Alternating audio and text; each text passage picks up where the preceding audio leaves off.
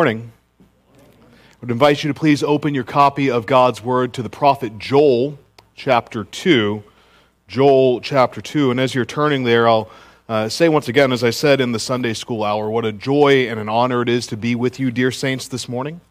I have found that, of course, the greatest joy of being a Christian is that the Lord has called us out of darkness into light. He has called us to Himself. But near unto that is that not only has He called us to Himself, but He has called us to one another. He's called us to be part of His body, the church. And so I say of truth that when I visit other churches such as your own, it's a great joy to be with brothers and sisters in the Lord, for we share a deeper bond than those who do not know Him. It is a great joy to be with you all this morning. I would invite you to now give ear to the reading of God's holy, inerrant, and life-giving word, Joel chapter 2, beginning in verse 18. Then the Lord became jealous for His land and had pity on His people.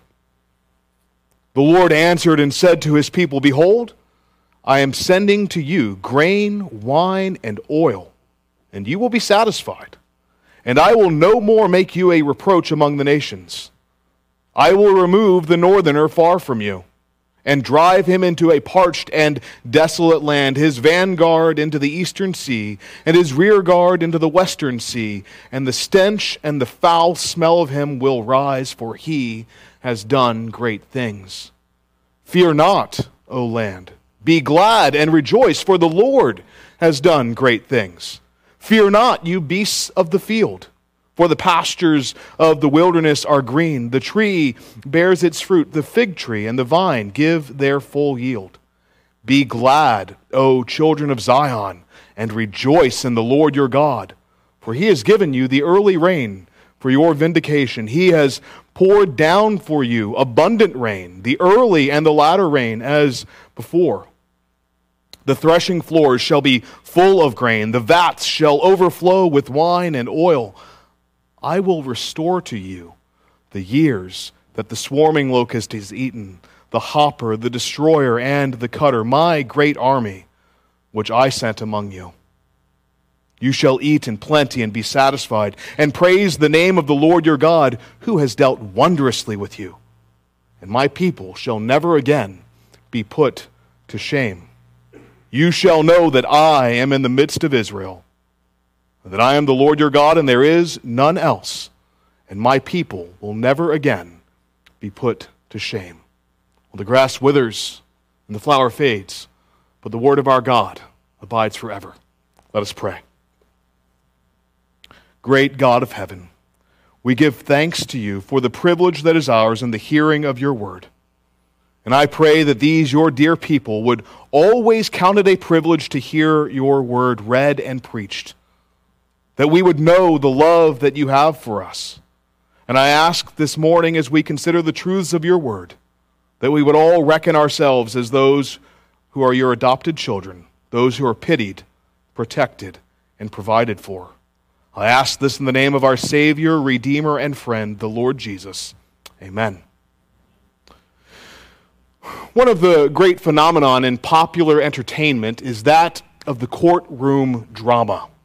Whether it's television shows such as Judge Judy or The People's Court, or following major cases in the headlines such as the O.J. Simpson case from the 90s, or even more recently with Alex Murdaugh, our culture cannot seem to get enough of this stuff.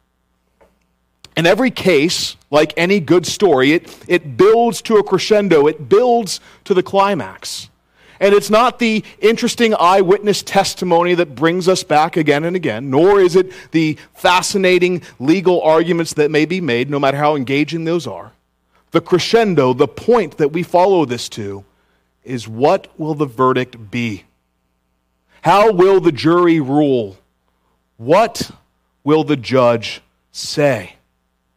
And if you have ever had the unfortunate experience of being in court, even for something as menial as a traffic ticket, you know good and well, no one is awaiting that verdict on more pins and needles than the defendant.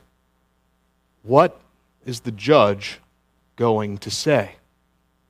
And this is the situation that the people of Judah find themselves in as we approach the text this morning.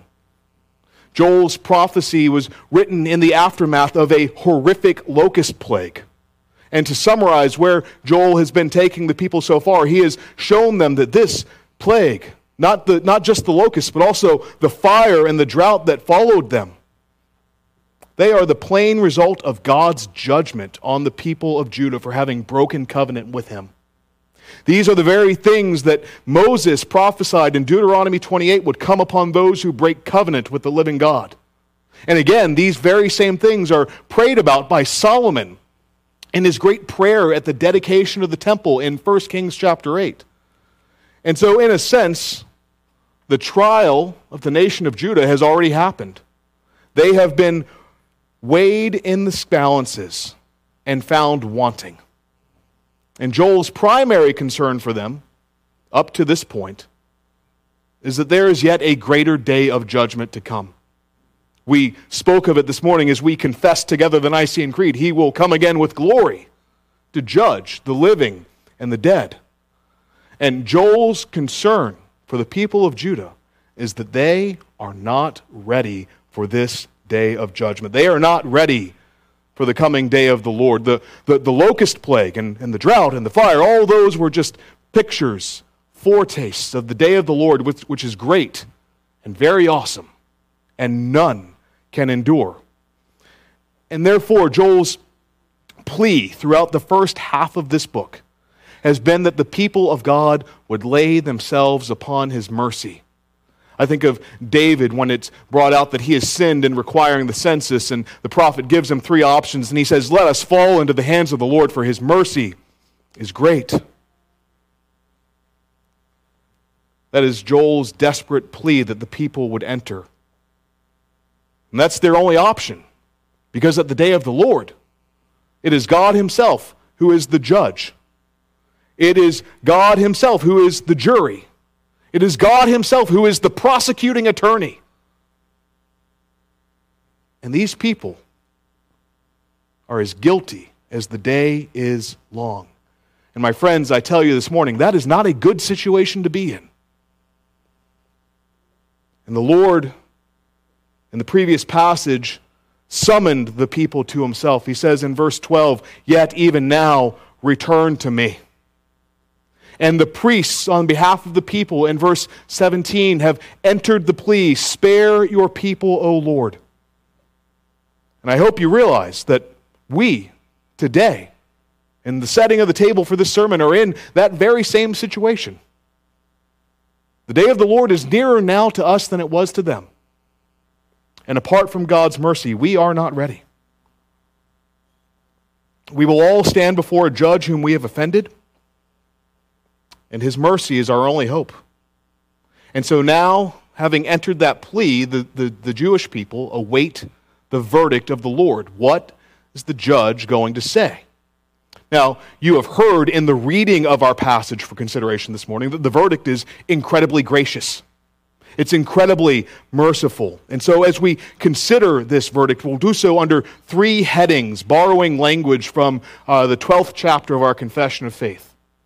And in these headings, we're going to see the Lord's pity on his people in verses 18 and 19. The Lord's protection of his people in verses 20 to 23. And finally, the Lord's provision for his people in verses 24 to 27. The Lord's pity, his protection, and his provision. Now, it's important to note at the outset, and I promise to not dive too deeply into the weeds on this, but it's important to note the tense of the verbs that are in this passage. In the Hebrew, they're what grammarians call a prophetic perfect. Now, that's technical language, but all it means is that these are future events that are not contingent on anything else. One scholar explains that it's as though the prophet Joel looked into the future and is reporting back what will surely come to pass. He is telling us what he has seen. And this makes good sense, because so far, Joel has been telling the people of God what awaits those at the day of the Lord who have not turned back, who have not repented, who have not pled for mercy. And now that the people have shifted, he's going to tell them the other side of the coin at the day of the Lord. And many of these promises that we are going to discuss this morning will await the day of the Lord for their ultimate fulfillment, but we'll see glimmers of them, aspects of them, deposits of them, if you will, even today. And with all of that said, let us then examine verse 18. Verse 18 is in many ways the turning point of the book. It is the thesis statement on which the last half of the book hinges. Look at it again with me. The Lord became jealous for his land. He had pity on his people. And this verse is so important for our understanding of the rest of the passage, and it's really important for our understanding of the grace of God as a whole. The grace of God is built on these two pillars, his jealousy and his pity. And that first word, jealousy, it may cause some question marks in your mind, because we tend to have a very negative connotation of that word. It may even sound to some of your ears as one that is beneath a description of God, because we tend to think of jealousy as somebody desiring control or benefit over something of which they have no right. Right? And so maybe you're thinking of a young child that is jealous of the attention their parents are giving to another sibling, and so they whine. They are jealous for what they don't actually have a rightful claim on. It's appropriate for parents to show love and affection to all of their children. Or perhaps you think of a coworker, and you were both up for the same raise or for the same promotion, and you got it and they didn't, and so they are jealous over something that they don't actually have a right to. And if that is our only concept of the word jealousy, then it does not fit God. For as we confessed again this morning in the Nicene Creed, he is the maker of heaven and earth.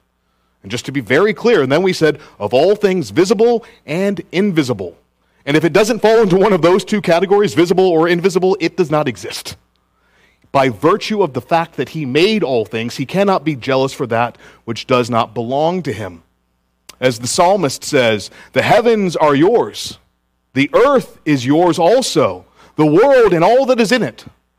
Why? For you have founded them. Therefore, God cannot be jealous in that sense. But there is another sense in which it's a very appropriate term. It's a very fitting term.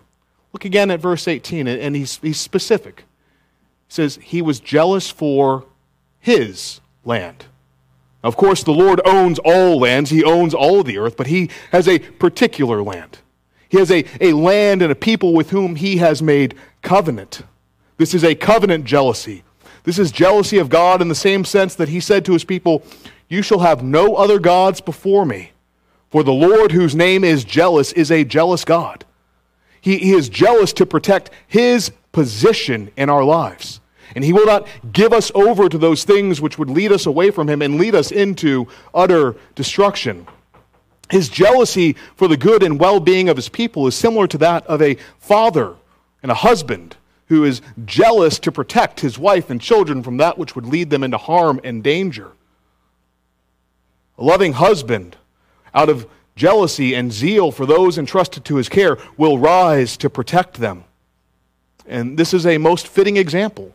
Because after all, is this not how God styles himself so regularly in the Scriptures?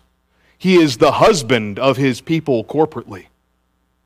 And he is the father of his adopted children individually. This is a covenant jealousy. And you see, his grace is shown towards his children not according to what they have done, not according to any merit that they have, not according to anything that they own. He does not pull out a spreadsheet at the end of the quarter and evaluate how you've behaved and then decide based on that, how am I going to bestow grace, if at all? No. He shows grace because he's jealous for his people. To put it another way, the reliability of the promise that he makes to his people does not depend on those to whom the promise was made. The reliability of the promise depends on the God who made it. The Lord says through the Apostle Paul, if we are faithless, he remains faithful, for he cannot deny himself. 2 Timothy chapter 2 and verse 13. Similarly, the author of Hebrews would say, when God desired to show more convincingly to the heirs of the promise the unchangeable character of his purpose, he guaranteed it with an oath. He has bound himself by covenant to this land, to this people, to his elect. And he is jealous for them because he is zealous for his own glory. And secondly, in this verse, we see that he has pity on his people. Elsewhere, the Lord, before handing down judgment on them, says, how can I give you up? How can I hand you over? My heart recoils within me, and my compassion grows warm and tender. Hosea 11:8. This is what Joel means when he says the Lord has pity on his people. He should punish us. We do not deserve his kindness, and yet, as a parent with a child, he looks on them with a pitying disposition. And dear child of God, it is my duty and my privilege to say to you this morning, he looks on you with pity. He longs for you as the prodigal son to come home, and he will be like the father in that parable that runs out to greet you with a warm embrace. You do have to turn. You do have to come. That is true. But when you come to one who has pity for you. You come to one who has abundant mercy. And I know we know this, but we need to be reminded often because it's so contrary to our natural way of thinking. I have the privilege of raising young children at this stage in my life. I mentioned them earlier in the Sunday school hour because, as I said, they're not here. So they're fair game for this. And I was speaking with my 6-year-old daughter recently. And I was speaking to her about what it means to be a Christian and what it means to be a part of the church. And I asked her, I said, do you believe these things? Do you believe in Jesus? And she said to me, sometimes. So I said, what do you mean by that? She said, well, Dad, sometimes I believe in Jesus, and other times I get sent to my room. Now, we chuckle at the misunderstandings of a child. But is that not the same way we tend to default and think about God? He loves me when I'm good. He loves me when I obey. And again, yes and amen, we must be good. We must obey. But his love is not contingent on that. His love is because of himself. How freeing is the gospel of Jesus Christ that he loves you not because of you, but because of him. The zeal that he has to keep his own promises and his pity for you as his adopted child. What would it change about your own outlook on life this morning if you knew these two things? One, that God is not able to break a single promise that he has made to his people. Now, it's true that the realization of those promises is very likely to take a different form than you and I imagine. Nonetheless, they will all come to pass. But further, even if he could break a promise that he has made to you, he wouldn't, because he does not want to, because of his great love, his great pity for his children. And this pity, it manifests itself in verse 19 in ways that might not be readily obvious to us. But in verse 19 he says, the Lord answered and said to his people, behold, I am sending to you grain, wine, and oil, and you will be satisfied. Earlier in the book, in chapter 1 and verse 10, he has removed these very elements from them, the grain, the wine, and the oil. And if you're a careful student of your Old Testament, you know that these means, the grain, the wine, and the oil, were the provisions for the offerings by which the people of God could enter into his presence and worship. The book of Exodus ends on this great cliffhanger where the glory of the Lord fills the tabernacle. And even Moses, who is the most holy, the most special of all people, is not able to enter in. And then we have the beginning of the book of Leviticus, and the first 9 chapters are the institution of all these grain, oil, and wine offerings. And after those are instituted, then the people are able to go in. And so when he said in chapter 1 and verse 10, I'm taking these away, it was as though the covenant had been annulled. It was as though the created order had been suspended, in the words of one scholar. With that understanding, then, we understand that the now sending of them is a powerful reminder and confirmation that these are indeed the people of God. And he still does this sort of thing. We no longer offer these offerings, but he still gives us signs to confirm our interest in these promises. He gives us baptism, whereby when the water is poured on the head of a new convert or the child of a professing believer, this one is marked out and said, this one does not belong to the world, but she belongs to the church of the living God. This is a child of God. This is an adopted child.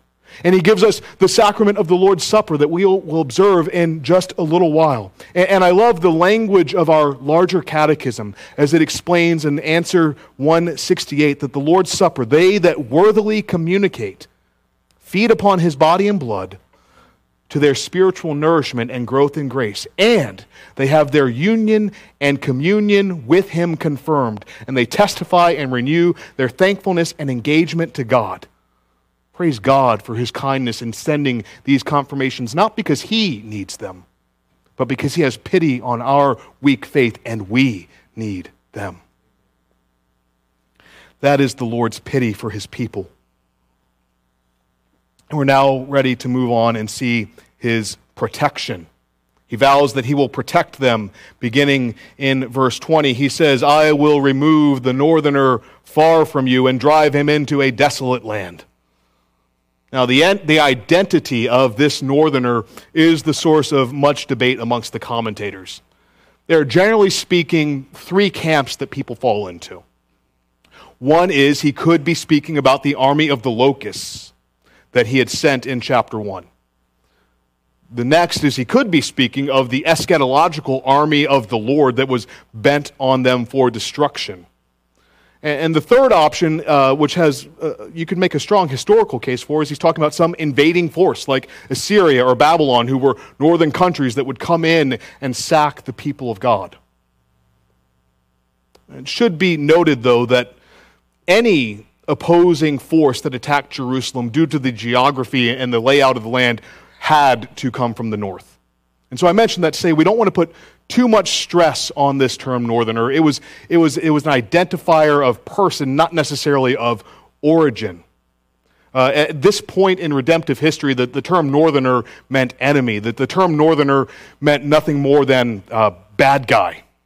And for those of you who have lived in the South for some time, you're thinking, not much has changed. So rather than spend time speculating about the identity of this one, the prophet, I believe, intentionally leaves vague. We would do well to heed the insight of James Boyce. The precise meaning is probably unimportant, and indeed all three may be in view. Nevertheless, what Joel is saying is that God will keep all enemies away, and that he will throw up a hedge of protection around his people. What a great and rich blessing that is. What a joy it is to be a Christian and to know the protection of our God. Whoever this northerner may be, we need to take heed, though, that when the people of God tried to withstand him on their own, they were crushed. They were left desolate, as the earlier portions of the book make plain. They were like, do you recall the story of David and Goliath? And David is getting ready to go out to battle, and Saul gives him all of this worldly armor. And he can't walk, and he can't move, and he says, if I try and fight like this, I'm toast. And so he trusts in the Lord, and he goes out with meagerly provisions and conquers the giant. It is the same way for us. When the Lord says, I will remove the northerner far from you. And the application I would make is this is so vital for our own spiritual battles, our own spiritual warfare, whatever sin you may be struggling with. And I feel comfortable saying I'm in a room full of sinners. Whatever sin you may be struggling with, be it pride or anger or lust or idolatry or whatever it is, yes, put wise plans in place. If you struggle with pornography, put the software on your computer, get an accountability partner, do all of those things. Absolutely do that. But know that you are not a lone soldier in this spiritual warfare. You have a captain in the well-fought fight, and it is the Lord Jesus by whom you can approach the Father in prayer. If we try to tackle the sin in our lives on our own, that sin will sift you as wheat. But the right man is on our side, and we can go to him in prayer, communing with him in his word. The Bible says, you do not have because you do not ask. Let that not be said among us. Often, it will take a lot of time in prayer. It's not as simple as, Lord, please help me with my anger. Amen. And then the next day you wake up and it's over. No. Struggle. Work hard in prayer. Give yourself to it. Remember the example of Epaphras, a man we know almost nothing about, but he's recorded in Paul's writing of Colossians chapter 4, verses 12 and 13. And he says, this man worked hard in prayer. He labored in prayer. Be diligent in prayer and watch the Lord work. By the Spirit of God, put to death the deeds of the flesh. The Lord says in Isaiah chapter 62 and verse 7, give me no rest until I bring in the new Jerusalem. Be diligent in prayer and watch him work. Be like the persistent widow in Luke 18. The unrighteous judge answers her for her persistence sake. How much more will the righteous judge answer her for her faith? Read your Bible and pray. It almost sounds too easy. That's because these are not simple words on a page. These are not simple words that we speak with our mouth. No, they are means by which we commune with the everlasting God whose arm is not too short to save. And he will protect us. And this is followed then by 3 sharp imperatives in verses 21 to 23, telling the people of Judah what they are to do. And it's interesting to note in each of these verses, the Lord speaks not only to the people of Judah, but to all of creation. He addresses the land in verse 21. He addresses the beasts of the field in verse 22, and then finally, the children of Zion in verse 23. What is the Lord doing here? We know, as beautiful as the created order is, I'm looking out at it behind you right now, that those trees can't hear words. They can't obey commands. And as much as you may love your dog, it is not the dog the Lord is concerned for. No, as Paul says, speaking of Old Testament husbandry laws, it is not the oxen that the God is concerned for. Does he not certainly speak for our sake? And so when he speaks to the land and to the beasts and says, fear not, he is speaking to you. He is saying that even these seemingly insignificant details in the plan of my redemption will not be overlooked. They will not be lost out on. It's as Jesus said in the Sermon on the Mount, consider the lilies of the field. How God clothes the grass that grows up this morning and will be burned by the afternoon. And the point of that is, how much more will he care for and protect you, his adopted child? What a joyful thing it is to know the protection of our Heavenly Father. And of course, this does not mean that there won't be trials for us. It means that there will not be trials that are outside of his control, that are outside of his purview. It reminds me of the words of the first answer to the Heidelberg Catechism. He watches over me in such a way that not a hair can fall from my head without the will of my Father in heaven. In fact, all things must work together for my salvation. And to the children of Zion, he then says emphatically, be glad. Be glad. Rejoice, O children of Zion, for the Lord your God has given you the early rain for your vindication. Now that line about early rain for your vindication is the most frustratingly difficult line in the entire passage to translate. Because there are 2 apparent meanings that there could be here.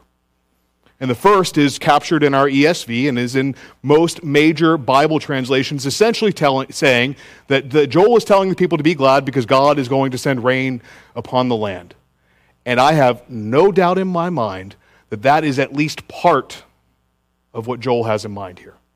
The sending of rain on the land was obviously a sign of God's blessing in many places of the Old Testament. But the alternative rendering, I think, is a little bit more compelling. And if you have a New King James or a New American Standard, you'll see this listed in your footnotes. The alternative rendering is, "Be glad, for he sends you the teacher of righteousness." Now, it's very easy to see how the same word could easily mean vindication or righteousness. They're obviously synonymous. But reign versus teacher, that's a little harder for our minds to put together. And yet the same word in Hebrew does mean both things. It's because our minds don't think the same way an Old Testament Hebrew would. The semantic range is possible for both. It depends on the context. But for one example of how closely associated teacher and reign are, just consider a couple of passages. The words of the prophet Isaiah, chapter 30, verses 20 to 23. "Your teacher will not hide himself anymore, but your eyes shall see your teacher, and he will give you rain." Or consider the prophet Amos, who says that there is a famine in the land. A famine of what? A famine of instruction from the Word of God. And what does he compare that to? A drought. The absence of teaching is akin to a drought. The absence of instruction from God's Word is akin to no rain at all. But most interesting for our purposes today is the language of Solomon in his prayer at the dedication of the temple. And there's a portion of the prayer where Solomon prays about future covenant breakers, which is who these people are to him. And he says, "When the heaven is shut up and there is no rain because they have sinned against you, if they pray toward this place and acknowledge your name and turn from their sin," it's the very situation they're in. "When you here in heaven turn and forgive the sin of your servants, your people Israel, when you teach them the good way in which they should walk and grant rain upon your land." And so given the prophet's propensity for double meaning and the close semantic association between rain and instruction from the Lord, it seems to me most likely that Joel has both of these ideas in mind. And I would lay the primary emphasis on teacher of righteousness.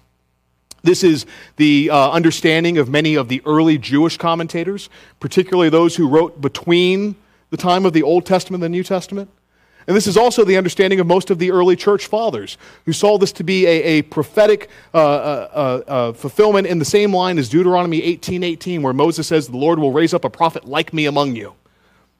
And if that's correct, and I believe it is, what this means is that at the center, at the heart of the Lord's message of grace, stands the Messiah, stands the Lord Jesus Christ. He is the sum and substance of every promise that God is jealous to keep for his people. And he is not the one that moved the Father to pity. The Father already had pity, but he is the expression of that pity. He is the one who came to live the perfect and sinless life that you and I were called to live and has failed, and so he did it on our behalf. And so the prophet says, "Be glad." He is the one who fulfilled the whole of God's law, even drinking to the dregs the cup of the curse that was yours and mine to drink. And so the prophet says, "Be glad." And he is the one who poured out the Holy Spirit, of whom the prophet mentions in the very next passage, that you might be united to him by faith, and that you might be kept for the day of the Lord. Be glad. And this Spirit, he brings to mind all things that the Lord has said, and he leads us into all truth. And so what I say to you this morning, dear Christian, is what you need more than anything is this teacher of righteousness. And Joel says he will come. And the rest of the Bible says he has come, and so we can be glad. You are most highly privileged among all people. Do you realize that? Because if you're seeking for this teacher of righteousness, you happen to be off to a great start. You're worshiping his name. And you're under the ministry of his word. You have it in your lap. Be glad.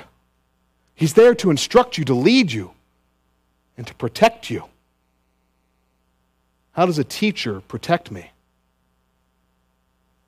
one of my duties at Second Presbyterian Church is to work with our youth. And it seems like every couple months I've got a new 16-year-old that needs me to fill out something for them with the DMV. Why do they need to go through the DMV? Because they're about to drive. And the most effective way to protect them on the road is what? Good instruction. The teacher of righteousness, faithful instruction, is the most important means of protecting you from what?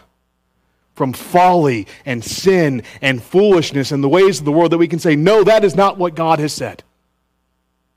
I will cling closely to my teacher of righteousness. So if we have seen so far this morning the Lord's pity for his people and his protection, and now we'll move on with our remaining time to his provision. And we'll see that he provides in abundance. Look again at verse 24. He says, the threshing floors shall be full of grain, and the vats shall overflow with wine and oil. He doesn't bring just some meagerly pittance. No, it overflows. It's almost more than we can handle. There's a family that I'm close with back in my hometown of Richmond, Virginia. And a few years ago, they sent their oldest daughter to college for the first time. And she went to Bob Jones University, which is right down the road from me in Greenville. And so my wife and I were able to maintain a relationship with this young girl. And she told us, after her first trip home, when she got back to college, she said, Jeff, you wouldn't believe it. It was unreal. It was almost too much. Because for that whole 6 weeks that she had been gone, her mom, every time she went to the store, saw a trinket, saw a snack, saw some treat, something that reminded her of the daughter that she missed dearly. And when she came home, it was all there waiting for her. She said it was overwhelming. It was too much. And for the child of God who has been away, he longs to lavish rich spiritual blessings upon you. The moment of your faith and repentance, he longs to give these to you. And as sweet as that abundance and provision may sound, I'm sure it did sound to the people of Judah who had the first hearing of this, there were almost certainly doubts remaining. What about the years that we were away? What about the lost years?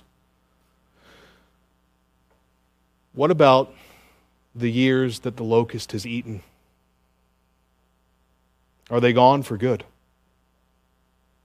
Look at verse 25. I will restore to you the years that the swarming locust has eaten, the hopper, the destroyer, and the cutter. Joel chapter 1 verse 4 lists all four of these locusts as those that have come to wipe out the people of God. All four of them. And in Joel chapter 2 he says, I will restore to you what they took.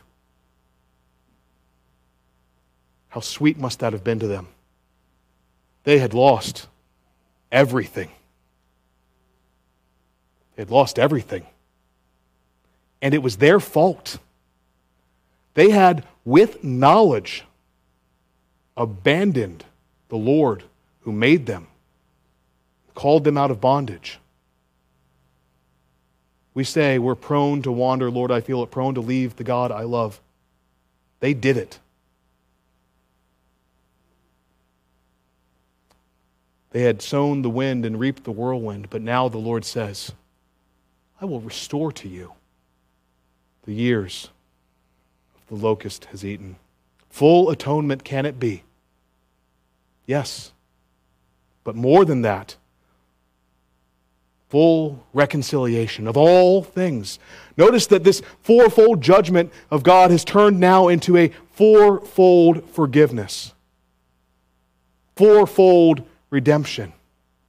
Think of Peter, the night of Jesus' trial. 3 times denied the Lord. And after the resurrection, at the end of John's Gospel, we read the Lord asks him, Peter, do you love me? Yes, Lord, I love you. Feed my sheep. And then again he says, Peter, do you love me? Yes, Lord, you know that I love you.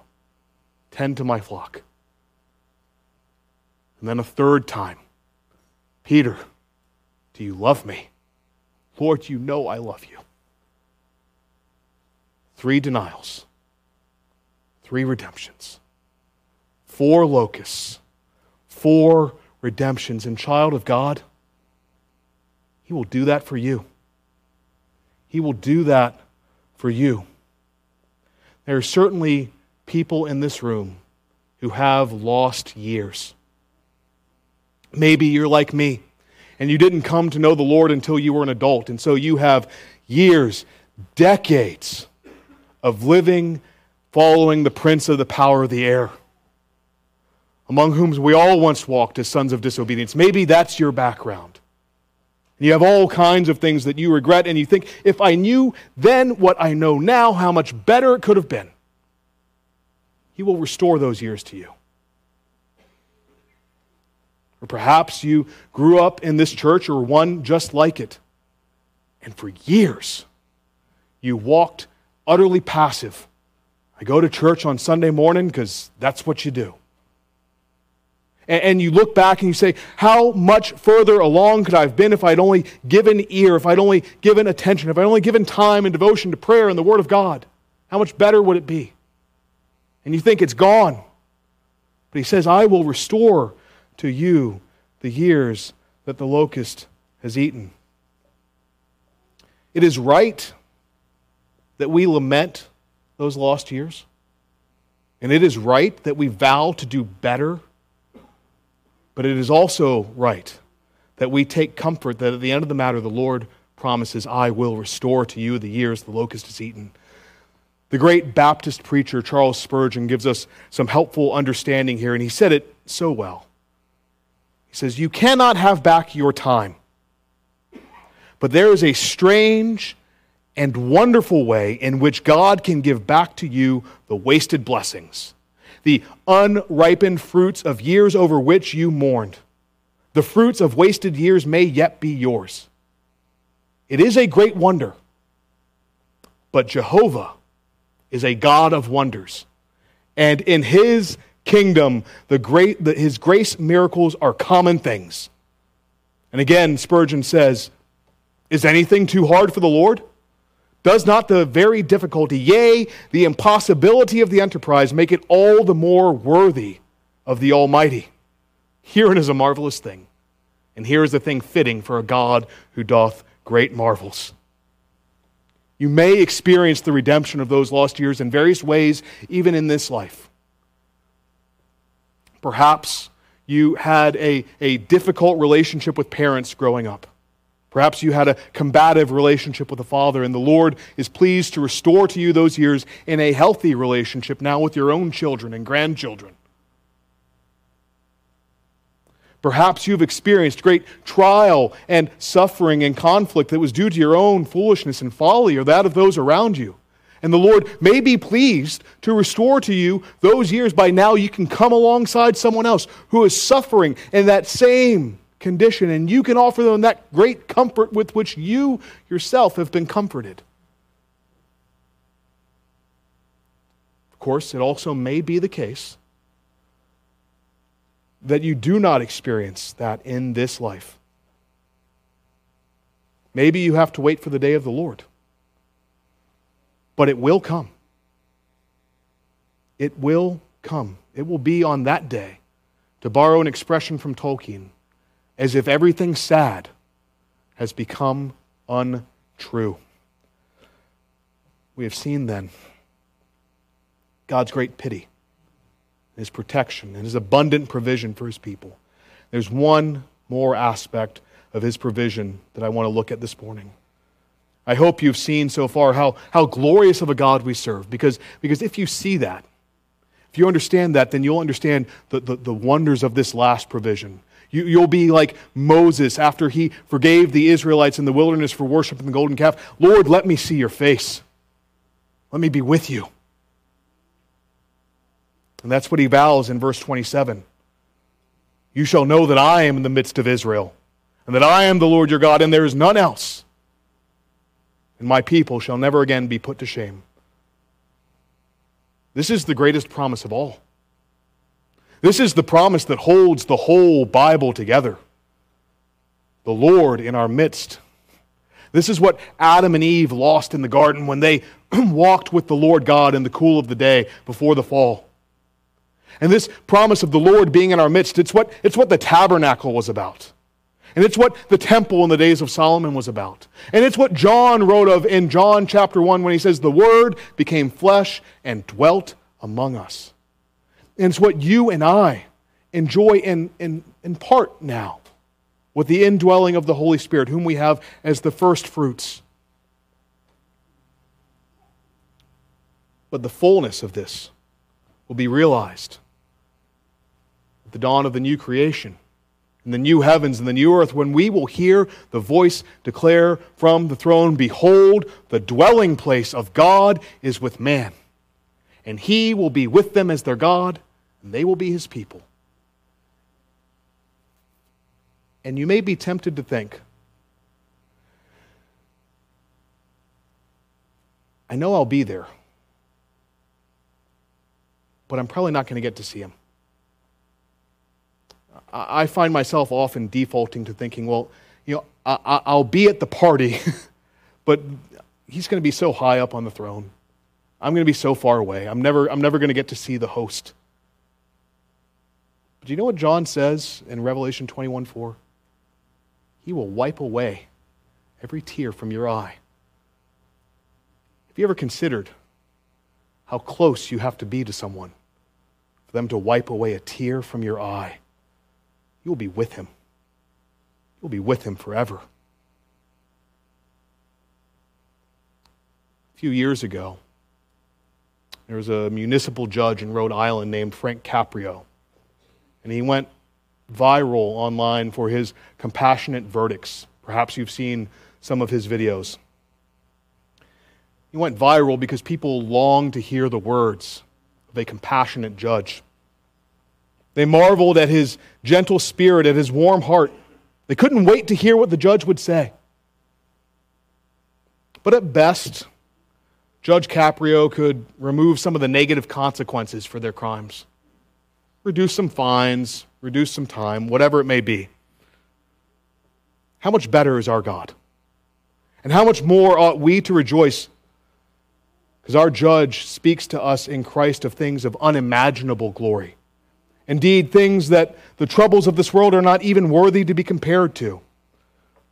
Pardon of sins, accounted as righteous for the sake of Christ's righteousness imputed to us.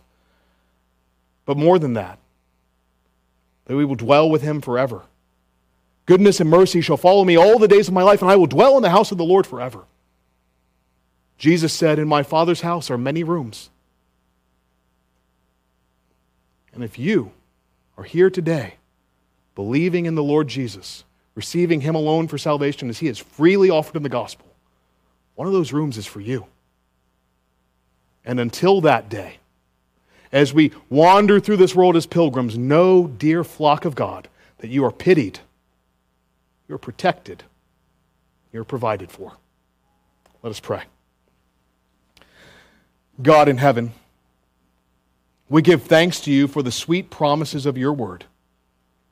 Would you, by your Spirit, help us to believe these most precious things? O Lord, we do believe, but help thou our unbelief. Help us to look to the day of Christ's return, when he shall wipe away every tear from our eyes, and death shall be no more, neither shall there be mourning, nor crying, nor pain any more, for the former things have passed away.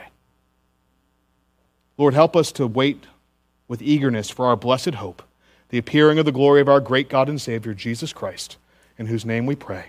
Amen.